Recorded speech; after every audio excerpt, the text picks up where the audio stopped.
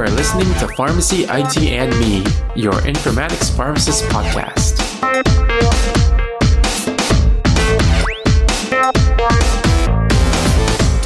Hey everyone, this is Tony, and welcome to another episode of Pharmacy IT and Me. And as with every episode, we started this one saying that the intended audience is everyone. So yeah, I took a break last week from any new episodes, but I'm resuming today. And if you kind of remember a few episodes ago, we talked about the unique patient identifiers and what's the universal type, and there wasn't really one that existed. And I did briefly mention how client registries would help with that. So today we're going to be talking about client registries. A lot of the info that I will be mentioning in today's episode is actually some excerpts from the book called Health Information Exchange by Brian E. Dixon. And if you are really interested in learning more, check out the book. It's a really good textbook on what is out there right now and what can be kind of moved forward into the future with Health Information Exchange. So before we talk about client registries, kind of to understand how that would help, let's talk about the Enterprise Master Patient Index. So basically, let's just say you have a patient, right? Let's say you're the patient and you go to a primary care doctor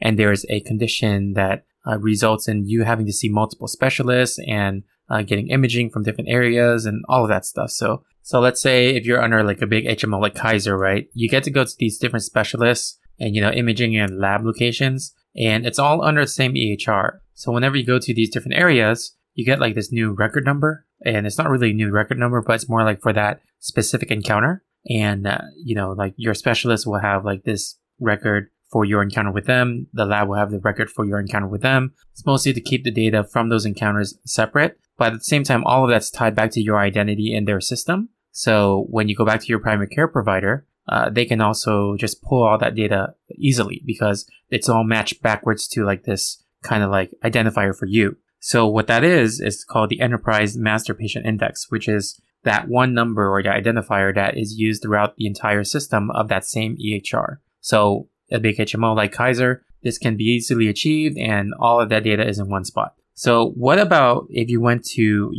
different providers that have different EHRs or different systems in general? So let's say you're not on an HMO, but you're on a PPO and you have a primary care provider. But when you get suggested to go to a specialist, you go to a specialist that is under a different EHR system itself. So now these two different EHR systems now have separate identifiers for you. So when you go back to your primary care, they can't easily just get that information on a screen because it's in a different EHR system. So how do they find that, that patient is you? It gets a little bit complicated. They have to request records and things like that. But then that's where we talk about client registries. So client registries operate a little bit higher than that. So these different EHRs, EMRs, however it is, different organizations, different institutions, they use these different systems. But then the idea is all of these systems can communicate to an interoperability layer that then connects to the client registry. So the client registry is kind of like that additional layer where you as an individual may be going to these different healthcare systems that have you under a different record number.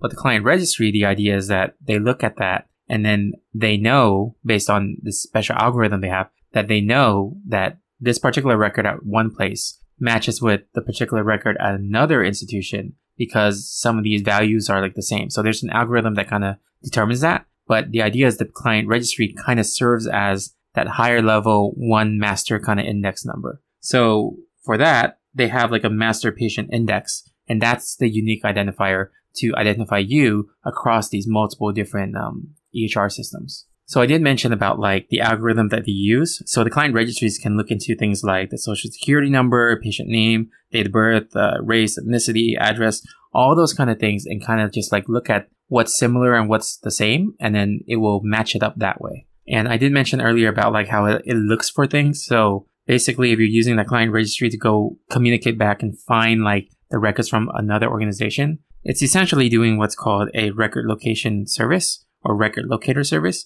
Those are abbreviated, of course, RLS, so RLS queries. So these types of RLS queries can identify where this patient is in all these different healthcare systems in all these different disparate EHRs. So basically, if your primary care provider knows that you've been going to different providers for specialty services, but they want to see that information, they would use the client registry's RLS so that they can find that particular specialty clinician and then look at your records from them. So that was just a basic definition of what these client registries are. Maybe in the future, I'm still not really sure yet, but maybe in the future I'll delve into a little bit more deeper on like how they match up and what kind of the data quality there is with these client registries. But again, if you guys want to learn more, check out the book. I'll put a link to that textbook in the show notes if you want to read up on it. It's a really good book on health information exchange, in which there is a lot of information about client registries.